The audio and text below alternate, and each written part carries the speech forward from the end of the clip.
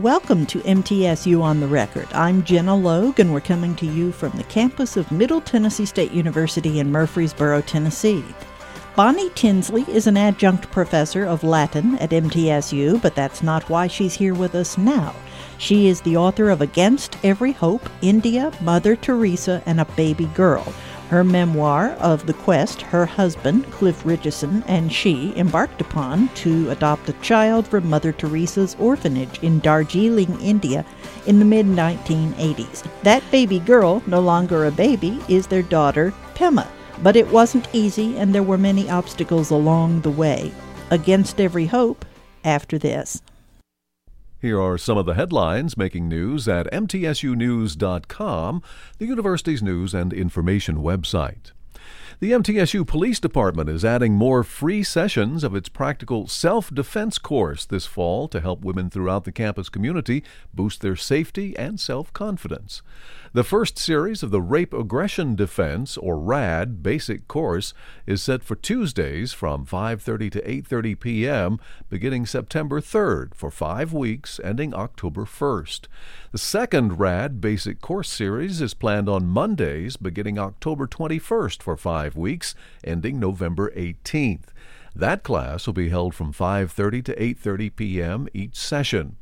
Class members learn helpful verbal skills and get hands-on training in basic defense and counteracting assaults by both strangers and acquaintances. For MTSU News at any time, go to mtsunews.com. Bonnie, welcome. Thanks for being with us. Well, thank you for having me, Jenna. What took you to India in the first place? Well, it was my husband's work that took us there. He was working for a manufacturer of earth-moving equipment, and they had a deal with the Indian government for the mining industry there, and we were the sole representatives of this company because I don't think anybody else wanted to go to India at the time that we went, at any rate. Yeah. Did the two of you take to India right away, or did it take some time to become acclimated? Oh, we loved it at first. Mm-hmm. We really loved it. I wanted to go there because I had just seen the movie Gandhi. Lord Richard Attenborough's masterwork. Yes. I had seen that film and just fell in love with Gandhi and fell in love with India as a result of all the filming. I just wanted to see it and be in his realm. So I convinced my husband that we should go there. It was offered to us. We were living in Singapore at the time. Mm-hmm. So he was doing work all around Southeast Asia for this manufacturer of earth-moving equipment. Mm-hmm. And at that time it was called Westinghouse Air Brake, WABCO. I think I did more than he did because his work was very, very challenging. Conditions, our living conditions were wonderful. We found a new house and in Bangalore, and we loved our neighbors, just everything about Bangalore. It was a sweet little town then. And but he was traveling a lot under very, very challenging conditions, I would say. Mm-hmm. He picked up all kinds of diseases. He had typhoid and I don't know what all during our stay there. Not malaria, I hope. No, he did not get malaria. I think we had medicine. I think we'd been inoculated for malaria. But there was other, all sorts of other, because of where he was traveling and the conditions he had to work in, all over India. Water purification is not the same in other countries as it is in the United States. Exactly, yeah. So, aside from the age factor, what prompted you to consider adoption? I think, running out of time. I felt that I was running out of time because we started thinking seriously about it when we were living in Singapore, and I was in my late 30s, and I thought, better now. But then when we and we were undergoing medical assistance in Singapore. But the idea of doing that same thing in India did not appeal to me. So that's when I guess I started thinking about the possibility of adopting. And but we weren't really looking. We weren't shopping for babies or anything like that. It just the idea was in my heart. I would say that. Had you always wanted a child? No. Not always. Not always. This was my second marriage, and I did want a child with Cliff. I really did. Yeah. And when you discussed it with him, how did he take to the idea? Oh, yeah. He was very enthusiastic. What made the baby, eventually named Pema, stand out to you? The nuns brought out a little boy to start with, and Cliff and I had always talked about wanting a girl. So I just asked, I said, is there a girl baby? And I saw there was a crib in a dark room in a corner. And I thought maybe there was a baby girl in there. It looked like maybe it was a sick room or something. Mm-hmm. So they somewhat reluctantly brought Pema out. And she was, I would say, on the sickly side. I saw her and I wanted her. It was, that's all I can say, really. One of the miracles that takes place in our book, I would say. Yeah. The backstory on her is that she was just left at a hospital as an infant, right? Yeah. Mm-hmm. The mother delivered her at the Victoria Hospital. So we never found out anything about the family at all. They couldn't give us any of that sort of information. But she delivered the baby and then just vanished.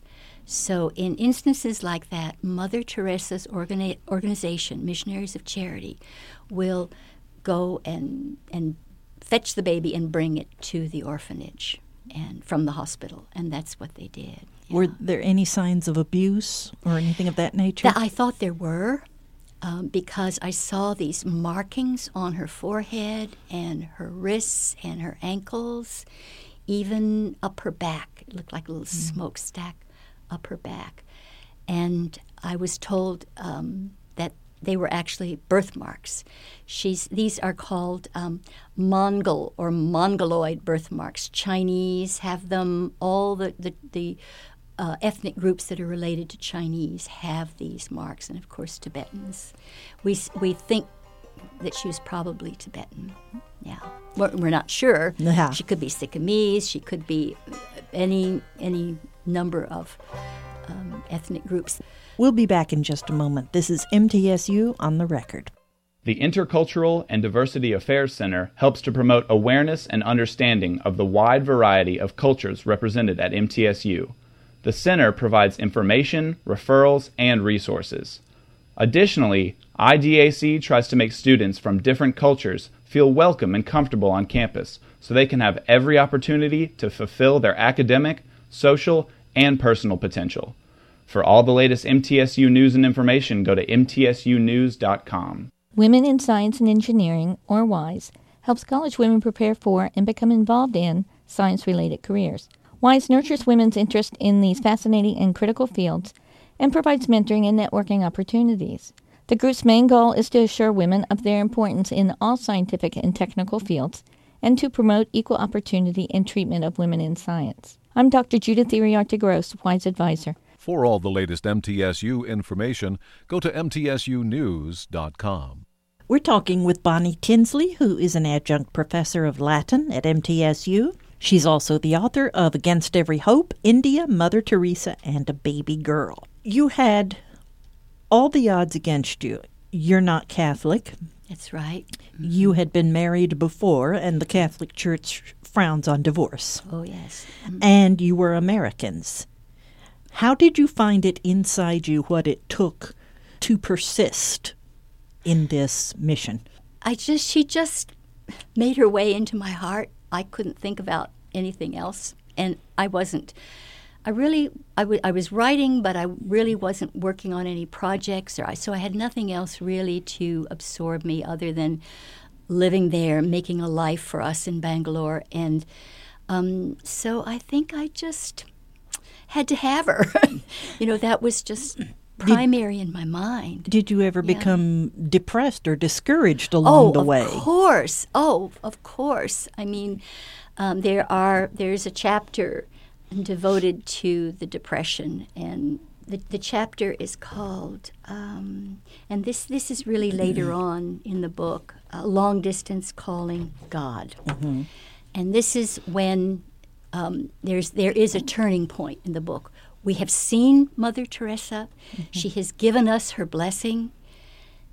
She says we can have the baby. 2 months later, we got a letter from the sister in charge of adoptions who didn't like me, who said that Mother had changed her mind. I couldn't believe that. Mother doesn't change her mind. And I didn't trust the woman. But anyway, it was what it was. And that was the same time that Cliff came home with typhoid from the Singrali coalfields. So he was down for 2 weeks. And so I wrote a letter to the sister who was so against us. That chapter, Long Distance Calling God, I felt like I was losing touch with my faith, I guess. So I went to this, I headed toward this shrine. It was a fertility shrine in a garden that I walked with my neighbor frequently, Cubbon Park. And I went there with the idea of,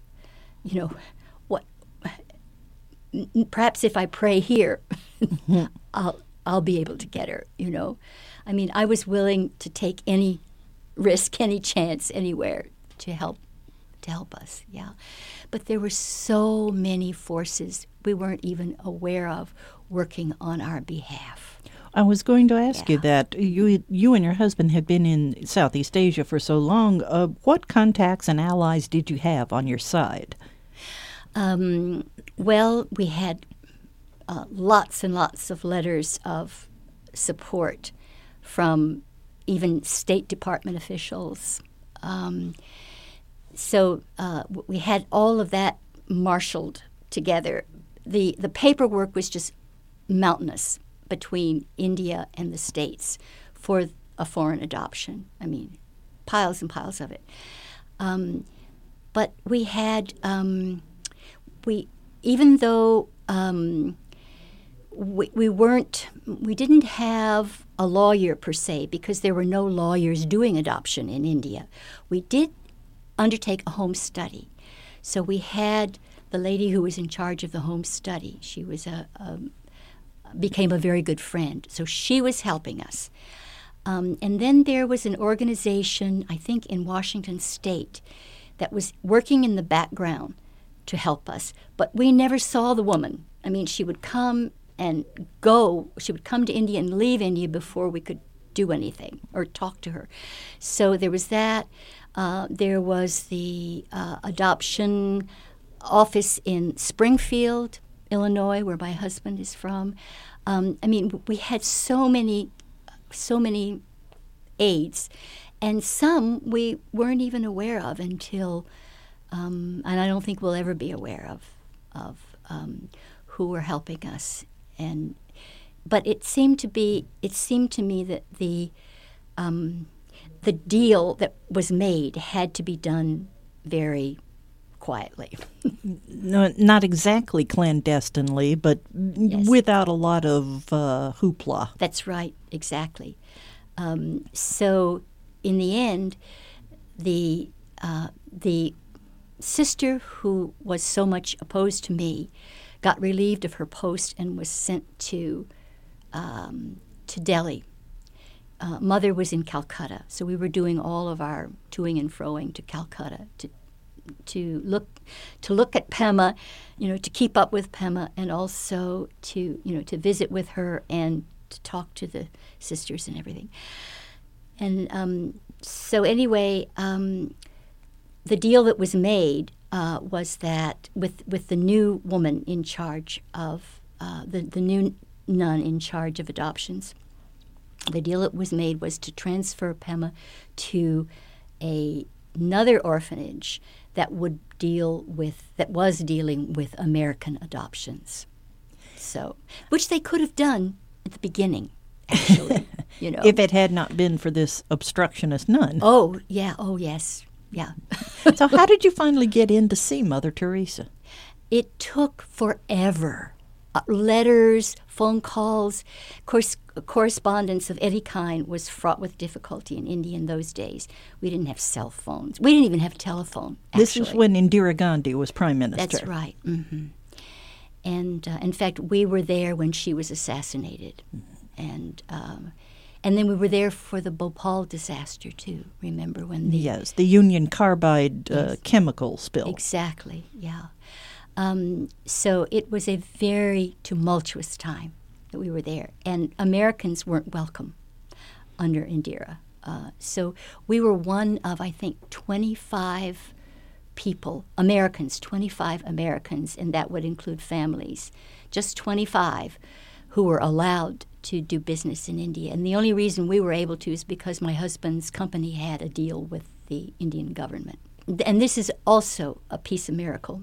We went to see her, and we were told to write our request. Okay. So we actually went there. We got to the Mother House. We wrote our request. It was delivered to her. We got an answer. Her answer said, tell Sister Margaret Mary to give the baby to us. Right. Right. When Margaret Mary read the note, she said, oh, no, Mother is sick. She doesn't really know what she is saying. So again, we got rejected. So that was that morning and afternoon we were dealing with that at the Mother House. And then I thought, why don't we go to the consulate? Maybe somebody at the consulate knows something that we can do. And sure enough, the head of the consulate there, who was an ex-Marine, it just gives me chills to tell this story. He said, go back to the Mother House and go at Vespers and just get in the line, and she will see you. You just get in the line. Well, when we went, it seemed like everybody from the UK was there. They all had these W.H. Smith bags. They were bringing gifts. The lines were way, way, way down. It seemed like for miles. So I said to myself, this is ridiculous. Why do we keep doing this to ourselves? And then the little nun who had befriended us that morning, who had done the paperwork between us and Mother and Sister Margaret Mary, came to us and she said, follow me. And she took us on some back steps up to it's like a mezzanine level where Mother was standing. And of course there were all of these tourists, right, from the UK. They were grumbling about that. But anyway, we got in the line. She had other visitors who were standing next to her who were local visitors, Indians. And so I thought, this is ridiculous. It still looks like an ocean of people to get through. And for some reason, all of a sudden, it was like the waters parted, and we were there in front of her. And she grabbed me by the hand, and, she was just so welcoming. But she was reading me, too. I could see she was You wrote that she me. had a firm grip. She had a very, very, very firm grip, yeah. And there's more to the miracle of that. I've left out some of it. I'll leave that for readers to read. Okay. Yeah, because the book is just full of miracles, and that one I will leave for readers. But yeah, so she listened to me, and then she held Cliff's hand and stroked the hair. My husband is very hairy. She stroked the hair on his arm and his hand, I'm sure to soothe him, I felt that I'd known her all my life. She was like an aunt, a precious aunt or teacher. She was She was there for us. There was no question of it. And then she said, well, I have to pray about this because, in all fairness, I've not been giving children to Americans. How can I do this? So she said, I'll pray about it, and you pray about it too, she said, and come in the morning. And so we were there at the crack of dawn at the mother house again. And this time she wrote a very precise letter saying, give this couple their baby. And then Margaret Mary said, well, you got what you wanted, didn't you?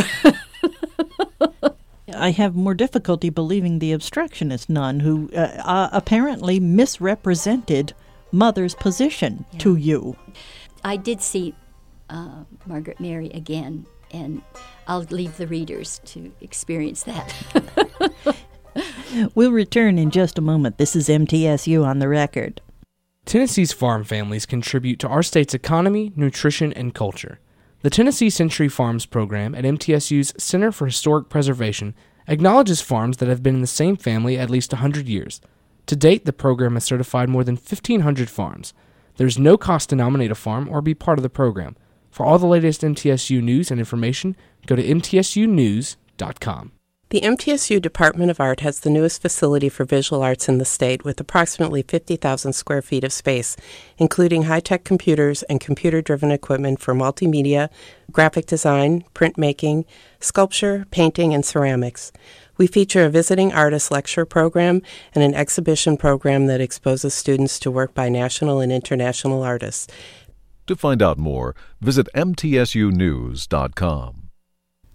The book is Against Every Hope, India, Mother Teresa and a Baby Girl, written by Bonnie Tinsley, an adjunct professor of Latin at MTSU, about her and her husband pursuing the adoption of a baby girl in India. How did the happy ending finally transpire? You know, I think it's understood, actually, from the very first chapter that we get this baby. Right. Right? Because she's well and alive at Stanford University today. Yes, what's she doing these days? She's in the Department of Pathology in strategic planning. She deals with gifts and grants and just worked to deal with Google for and you know it's awful, but I have a problem with the saying what she does precisely. Anyway, she's a liaison between the Department of Pathology and corporate and private industry. With Google, she made the deal to develop and launch digital pathology and molecular diagnostics. And I leave that to the scientists to puzzle over. It must have pleased you that she chose to go into academia. Yes, it did. Of course it did. Yeah. And how old is she today? She will be turning 34 in November. Yeah. And about how old was she when you adopted her? When we finally got her, she was almost a year and a half. And it was delayed again. Of course, she was transferred to one of the societies for adopting children. Okay. It was interesting because the way they did it, India parceled out their adoptions to various countries. For example, CQ had American adoptions, but Missionaries of Charity, Mother Teresa's organization, had only Catholic countries. That was Belgium, Italy, and France. And Pema was supposed to go to Belgium at age 2. They made the transfer, or they made the shift. They sent her to Belgium, I guess, when she was 2. She was almost a year and a half. When we were about to get her from CQ, she got the chicken pox.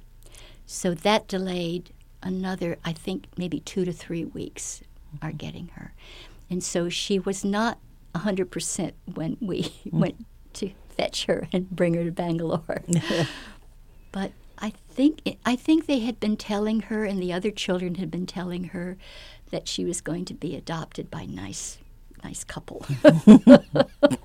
You included original poetry intermittently throughout the book. Did you write the poems in country or while you were there? Yes. Mm-hmm. Do you have a favorite poem of all the poems in the book? First, I'll read the one that has to do with Pema. And it says, "She is here. Pema has come to us at last. We hold her light as our breath, deep in our dreaming, and pray she will not fly away before we have loved her enough." It's really beautiful. Is that, yeah? Yeah. I like that one. Mm-hmm. Can I read another one? Go ahead. It's a little bit longer. This is called Gilang Gilang. Under the Bay of Bone, down under the nudging fish and current swirls. On the bottom shelf, they grow coiled like snakes, knotty as slim twigs from sea-breathing trees rooted to the belly of the Bay of Bone.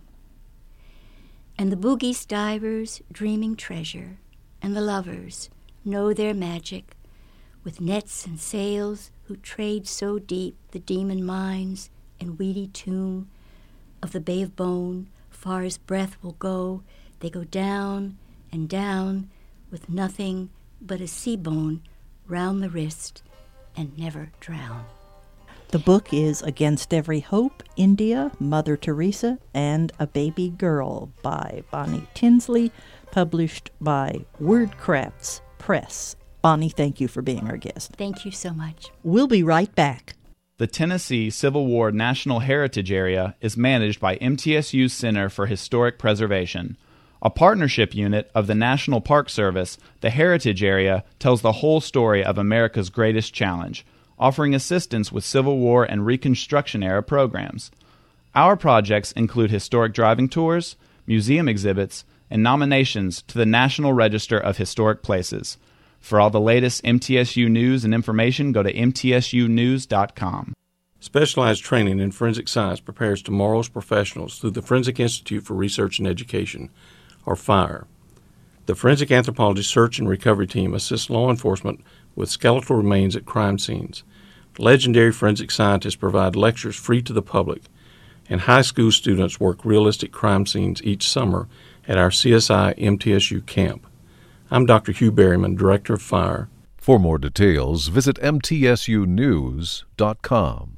Gina Fan has the middle moment. MTSU history professor Pippa Holloway wants graduates to be advocates for public education because they, like she, are products of it. That's why she urged them, during her speech at our summer 2019 commencement, to step up and speak up.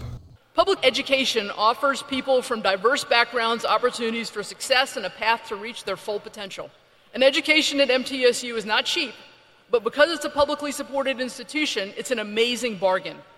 MTSU drives economic growth across the region and the state because a university education helps you solve social problems, contribute to technological advances, be innovators, thinkers, and leaders. Education makes you more informed when you vote, better able to understand your responsibilities as a citizen, and better able to hold our elected leaders accountable. You're here because a lot of people gave you a gift. Some of them are people you know, most importantly your family, who may have helped pay for your education, but many of the people who brought us all here today aren't here, and they aren't people we know. Please think about how you can use your education to make the lives of all the people of this state better, no matter who they are, because all of the residents of Tennessee have contributed to your education and helped enable your success. That's MTSU on the Record. I'm Jenna Logue. Thanks for listening. MTSU on the Record, a news and information program about Middle Tennessee State University, is produced by the university's Marketing and Communications Office, which is solely responsible for its content. Read more about MTSU at our website, mtsunews.com. Podcasts of this program are available at mtsunews.com and on iTunes.